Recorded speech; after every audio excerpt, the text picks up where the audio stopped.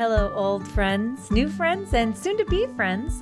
I am Katie, and this is the Compassionate Caregiver Podcast. Today, we are starting a 4-part series, maybe 5-part. We'll see how I feel. Right now, I'm thinking 4-part series on the Erik Erikson crises that people are trying to resolve in their life. Erik Erikson is a psychologist who believed that people were trying to resolve these crises to develop virtues in their life. And the first 4 take place in early childhood, and then the 5th one is kind of the teenage years. I think I might do that one since I know that you care for a large number of children all across the age span. So I think I might do the 5th one. We are going to talk about the first one today. The first one is trust versus mistrust. That is trust versus mistrust. And this takes place from birth to 18 months old. And in it, children are trying to resolve the crisis of, is the world a safe place where I can rely on people to support me and care for me and love me? Are we all wondering that right now, at least? But I think many of you have this foundation already laid for you, really before you even get a say. So here's how, as a caregiver, you lay this foundation. You provide consistent, predictable, reliable care. That means when the child cries, you come to it, you care for it, you pick it up, you change it, you feed it, you reliably meet the child's needs. And so through time, over the course of, 0 to 18 months, the child is learning that, yes, this is a safe place. The world is safe. People are going to help me. People care for me. I can rely on people to come and meet my needs when I make known that I have something going on that I need help with. And as an infant, all they do is cry, right? That's all they can do to let you know that something is wrong. That's their communication skill.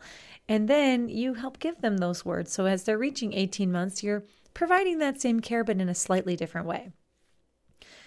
So the opposite thing can happen though, right? It's trust versus mistrust. If you do all of that reliably, the child develops a sense of security and trust that the world is a good place. If you provide the opposite, if you provide inconsistent, unpredictable, unreliable care, sometimes you meet the child's needs, sometimes you don't.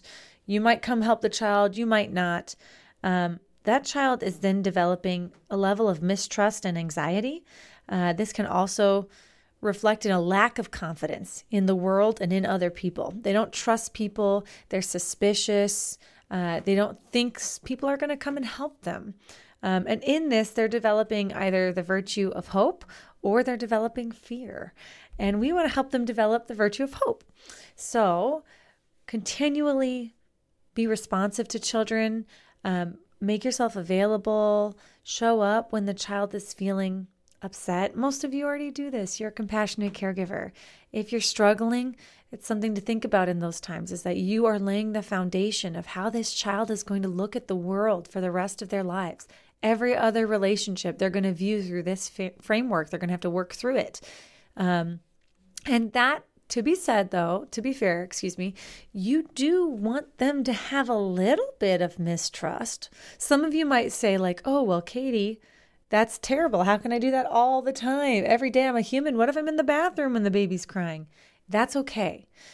Providing reliable, consistent care most of the time is okay, because you do want the child to have a little bit of mistrust because it keeps them safe, right? You don't want a child to believe that everybody's trustworthy and everything's safe and I can go off with any stranger. You want them to have a little mistrust. So it's about striking a balance between the two. Now, you mostly want to respond to them, right? You mostly want them to see the world as a good, loving place, but with a little bit of inconsistencies to keep in mind that safety is something that they need to prioritize and be aware of. So that is the first crisis that the child needs to resolve before they can move on to the second crisis, which we will talk about next week, which is autonomy versus shame and self-doubt. Thank you so much for tuning in, my compassionate caregivers, and I will talk to you next week. Thanks for listening.